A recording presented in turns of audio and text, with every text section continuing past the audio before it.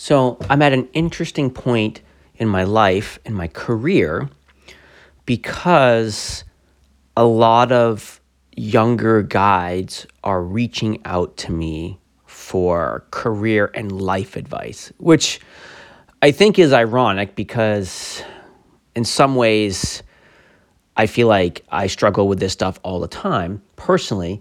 And, it's kind of like the classic, like the carpenter has a house that's never finished. I'm like, well, I feel like the advice I give people is pretty good based on my experience, but I rarely follow it myself in many ways. So it's kind of ironic that people are looking to me for advice. But I try to do my best based on my experiences and what I see. And I'm seeing some similar patterns happening right now. And people are asking about how do I move forward in this profession? How do I move forward and make guiding my profession in my career and have essentially a good life with that? And I have an answer. I don't know. I mean, it is so tricky now because guiding has never been a lucrative line of work in this country. Remember, mountain guiding is still a pretty new profession in this country, like as a true profession. Like, have people been guiding this country for a long time, in various ways? Yes, for sure. But in terms of like legitimizing this and making it a profession, I mean, the AMJ has only been around since the 70s, right? And even that, you can really kind of, the first couple decades, it's just, creeping along at best. And now it's become much more of this thing, this profession. So many people want to get into the profession. And to be honest, it's still a very young profession here. So we don't have kind of the same structures that you see in Europe in terms of, viability as a profession, other avenues to get the credentialing to actually treat this as a profession, like doing this through a college and coming out as a IFMGA guide or something like that. You just don't see that lineage here yet. So we have a couple or several like vectors that are now converging that I think it makes this really, really challenging. And the biggest one is the world is just really expensive now. Like, good luck trying to find a place to live. Not even like, a rental, just a place, just somewhere on the map, right? Because if you want to do this work, you need to be by beautiful places.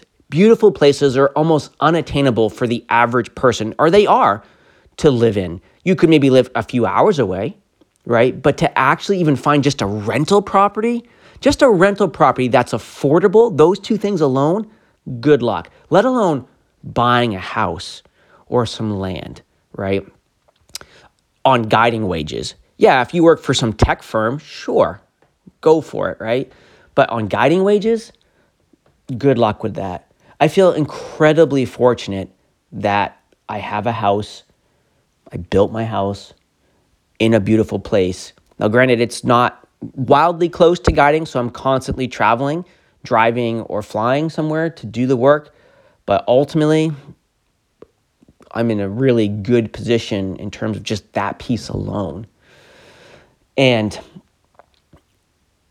the other pattern that I'm seeing a lot that people are asking me about is about taking courses and the financial component of that. And should they take a course or not? And, we're at a point now where if you want to move forward as a professional mountain guide, you have to go through the process. You have to go into the AMGA, take the courses, take the exams, get some level of credentialing for the train you want to be in, become a PIN, whatever. Like, that's just it is the path you have to take now. The path I took is not really viable anymore, if it ever really was. I mean, it's kind of becoming less viable just for me personally. I didn't finish college. I didn't get my PIN. Those were choices. I don't regret those choices. They felt like the right choices to me. And what I've gained in guiding and how I've gone through my career and the time I've spent in the field and what I've learned, I feel like I would never want to trade those things for what I have now in my head. But I am seeing the ramifications of those choices starting to play out now that my career stability is a little bit in flux because, once again, I couldn't get insurance this fall. So my LLC is kind of dead in the water at the moment. The climbing school I've worked with for a long time is in the process of trying to be sold. So it's like my path is becoming a little uncertain. And I don't have these pieces of paper on the wall that someone wants to see and go, oh, cool, come work for me. I literally have a friend who has this gig doing like a 3 or 4 week mountaineering course for a Western college every year, every spring. Great curriculum. Like, it would be a perfect course for me. I have the field experience. I have the knowledge. They won't even entertain looking at me to hire me because I don't have a bachelor's degree, even though my friend is urging them to do it, So I think it's like you have to go through it, especially as we have this SOP now within the industry.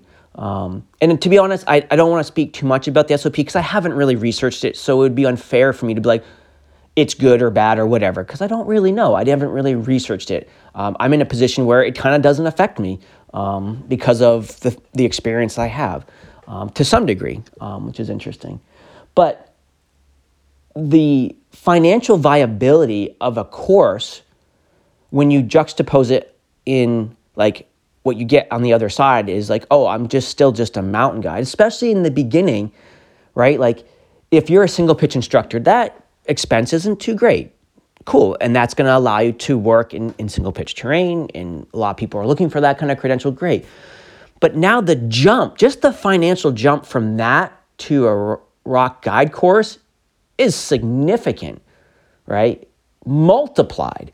And then when you come out, you're not even a certified rock guide. You're just someone who's taken the course and is still really new and may or may not actually find a lot of work just because you've done that. It does open some doors, but then you have to take whatever it is, the exam after that, and the next course after that, and the exam after that for just one discipline, right? And when you look at a course cost, like I don't even know what they are now because I haven't taken a course in years, but it sounds like even just a rock guide course is somewhere between like $3,500 and over $4,000 for a course, just for the course. So if you've just spent your whole summer working as a single pitch guide, that amount of money is a pretty big pill to swallow to get into just that course, if you even get into it, right? And remember, you can't just look at the sticker price of a course to calculate its true cost. Course fees there, but what if you have to travel, right? What if the course isn't local? You have to or want to travel to another area. You have all the logistics costs of traveling to that course, planes, cars, lodging, food, all that stuff, right? On top of the course fee. You have, heaven forbid, you live on the East Coast and you need to do a course that's at altitude, right? So now you got to go even earlier just to get acclimatized, let alone be in that terrain set and get a little familiarity, whether it's the snowpack or the approaches or whatever. Like, you need to go early to a course, right? You can just show up to a single pitch course, right? Essentially, ski course, alpine course, advanced rock guide course, any of those things. You want to be there early. You want to be feeling good, feeling comfortable in that terrain, reducing your uncertainty. So now you have this whole other expense on top of, right, the logistics of going out and the travel expenses and the course fee, right? So you're out there for even longer. What about all the missed work that you are going to incur from taking that course, right? Could be significant, right? If you're talking about upwards of 2+ weeks, right? That's not insignificant to miss that work. So all of a sudden this $3,500, $4,000 sticker starts going higher and higher and higher. What if you have to buy new equipment for that course? You need some new skis. You need a new rope, right? You need to replace your rack, right? Once again, not insignificant. And a lot of people have done it. I mean, there are tons of people who have done it and are doing it. I don't know where that money is coming from. If you go full pin, like, where does that come from? Like, you're just a mountain guide on the other end. Now, granted, if you're a pin, get access to a European market, pays better. Okay, cool. Sounds like from my friends who are pins that it's harder and harder to guide in Europe in some ways, right? There's just more and more paperwork, right? If you're here, just there's more competition. There's more people trying to be guides, more people going through. So just the competition to A, get into courses, but B, get a job after that is higher, right? If everybody's a VIP, nobody's a VIP, which I always think is interesting. Super challenging. And say you go through a course and now you have the credential to work within an SOP, but you're like, maybe there's no real work for you to kind of balance that out. Maybe there's enough for some part-time work, but after you've just spent several thousands of dollars to do something, part-time work's not going to cut it, right? And any of you who've guided know that this is emotionally demanding, physically demanding. It's demanding in many ways, and you need some sort of stability to make this actually work. And part-time work doesn't cut it. Now, if you work a full-time job or another part-time job, which a lot of people do, super challenging there too, because it's like now you have maybe a fixed schedule and you're trying to work with a career that has a very amorphous schedule, and you're like, I want to guide, but I can't guide these days because my schedule's fixed over here. I mean, it's just mind-blowing. It's interesting, like this was a long time ago, but when I took my first two AMJ courses, it was 1999, my rock guide course and my alpine course. I took them both in the same summer, rock guide course in the spring, alpine course in the fall. I paid $1,800 for both of the courses, total. That's how much it cost in 1999 to do those two courses. Now, one was in North Conway, so driving distance for me. One I had to fly to California, right? So there was some more cost there, but $1,800 for both those courses.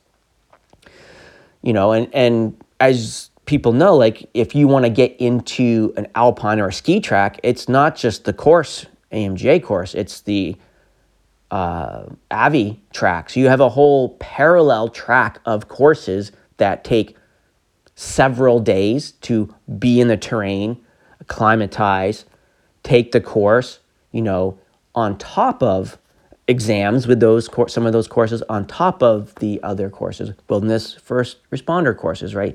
Keeping up with that. So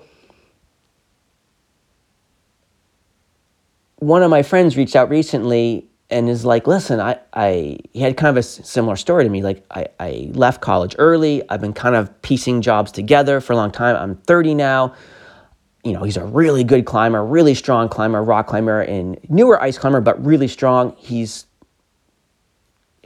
has the capacity and the talent to be a really good guide. I mean, he is a good guide, but he has the capacity to take this further, and is excited about it. But he's like, it would cost me over $7,000 just to take the two courses that would kind of keep me busy in my region for both summer and winter to kind of get into A, winter guiding, and B, multi-pitch guiding. And he's like, I don't have it. I'd have to go into debt. And, you know, should I do that? Should I not do that? And to be honest, I don't know what to tell him. Like, because of these factors of scarcity of employment to some degree, scarcity of housing, scarcity of financial stability in this line of work. And you take the courses and you pay the money, and then guess what? You get hurt enough to either be out for a whole season or just out for good. I know a couple people who were pushing hard, taking lots of courses, got an injury, changed their life. They're not mountain guides anymore because they can't be because of their injuries. Crazy. Like, I literally don't know. And I'll be blatantly honest. The only way I have made this work for me, and why on the outside it looks like I have a really stable situation, and people might ask me is how I did it, is because I do have a really stable situation, because I have zero debt. My wife and I have zero debt. I didn't finish college, so I didn't have any debt from that.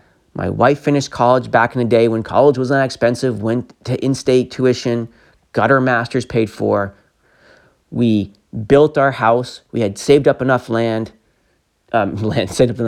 up enough money to actually buy a little piece of property that was inexpensive when property was less expensive. We could build their house when just building material was less expensive, right? Lots of friends helped us build this house, right? My wife has a great job at a college, stable financially. That's a big deal, right? And provides us our health insurance. And so I work hard. I work a lot of days to make a reasonable living. But if you look at my income, it is, especially compared to the inflation and costs of living, and just where incomes are these days, it is pretty low.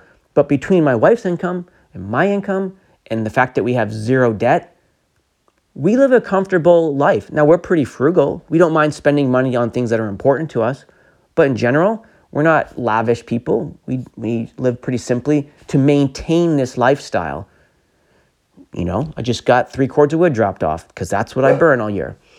And, we grow food. That's a big deal too. So I don't really know how someone who has school debt, who has car debt, who is struggling to find a place to live and if they are in a place they want to live, financially afford just to live there and all those things, right? On top of traveling and climbing and skiing to get just their personal resumes up. Plus, remember, we do this because we love to do this as a recreation, as a lifestyle, let alone guiding, right?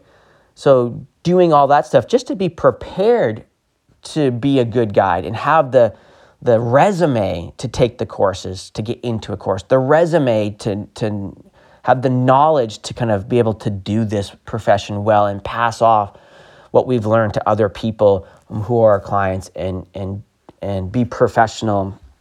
And once again, trying to do this safely, like good movement skills, good technical skills, good social skills, all that stuff takes tons of time and work. And there's a lot of avenues in which you might choose to do that. Going to college for a specific degree, hiring a trainer, right? All kinds of ways, hiring a mentor, right? All kinds of ways that you might spend money to just be baseline good at this that doesn't even get you into a course yet, right? And the thing that's interesting is I'm seeing people wrangle with these life choices, and I'm seeing people who are actually naturally gifted at guiding and they have a certain passion for it, but there's this turmoil because they can't make the numbers work. They can't, and sometimes it's not just the financial piece. Sometimes it's okay, going to the next level means I need to really invest time in my climbing or my skiing. And that scares me. Seeing people get hurt and now they have a different trajectory, that scares me because this job is dangerous. This job is hard. So it's not just a financial piece that I think people are struggling with, but it's certainly one. If there was a pretty clear financial stability, you're all right, I come into this pipeline and I have this stability when I come out, that might be a different thing because there's a lot of jobs that are dangerous but are financially stable. Right? You could be a steel worker, right? Whatever. So it's very interesting to be in this position and try to help people navigate through this. And to be honest, I'm a lot better at helping them understand the concepts of guiding, whether it's facilitation piece, a technical piece, a terrain piece, because that's what I know. The actual realities of guiding, in terms of trying to make a career out of it, I'm just kind of lucky. I've just been lucky. I was at the right time in my life, in the right place in the world, right? In the right time in the world where, the courses I did take weren't, they were expensive, but they weren't crazy expensive. It was doable then. Cost of living was kind of doable then. Now, good luck. And I've seen a lot of my friends kind of choose to keep following this path and kind of doing things in slightly different ways or very different ways. Whether that's just working a ton as a guide, like fully committing, taking the courses, going to a Western climbing school where they're just like in big terrain, at more risk, working hard, just like plowing through courses. Not maybe they're getting some sort of stipend from the schools to help them with the defray the course costs. I don't know. Making it happen though. I've known some guides who just like, I'll just put these courses on the credit card, and if you go full pin, full retail, and you just show up at the other end as a mountain guide, I probably wouldn't want to have that credit card debt, to be honest. Even my friend Mark Chauvin years ago told me, he's like, don't do it. He's like, don't become a pin now. He's like, it's just not sustainable. I'm like, well, Mark, you are a pin, so you can kind of say that. But he's like, don't do it. I wouldn't do it. So really interesting. But so my answer is, I don't know. I don't really know what to tell you about how to make this a career and make it sustainable. It's a little bit like an artist. Like, you might be a very talented artist and it feeds your soul, but, how many talented artists just, live in poverty? A lot. Whether you're a painter or a musician, whatever. Like, you might have the gift, but, I probably have been better off getting my pin and Instagram account, to be honest. And that's not a slight on people who have done that. Congratulations, you've worked hard. Awesome. I appreciate what you're doing out there. But it's just interesting as I look at my life and how I've chosen to live it personally and professionally, and how I'm trying to impart what I've learned to other people. And now I'm in these positions where it's like, I don't really have a great answer for you. Like, what do you really want out of this? And if what you want seems like it's worth these sacrifices, because no matter what you do, it's going to be a sacrifice in some way. If those sacrifices seem worth it, whether that's financial, whether that's stability, financially, whatever it is, then you should do it if it feeds your soul. But you should have a backup plan. Stay in school, right? Have a career that you can fall back into. To be honest, it doesn't have to be, it just has to be you're doing something that allows you to have some level of comfort and some level of emotional and mental peace. It doesn't matter if you pack boxes. If doing that work gives you the financial stability so you can just go climb on the weekends and that gives you peace, just do it. You should never be ashamed of doing work, whatever the work is. So anyways, long-winded, but I wish I had better advice in terms of the actual realities of being a guide. Skill set wise and all those things, come talk to me. The other stuff, I'll do my best. So good luck.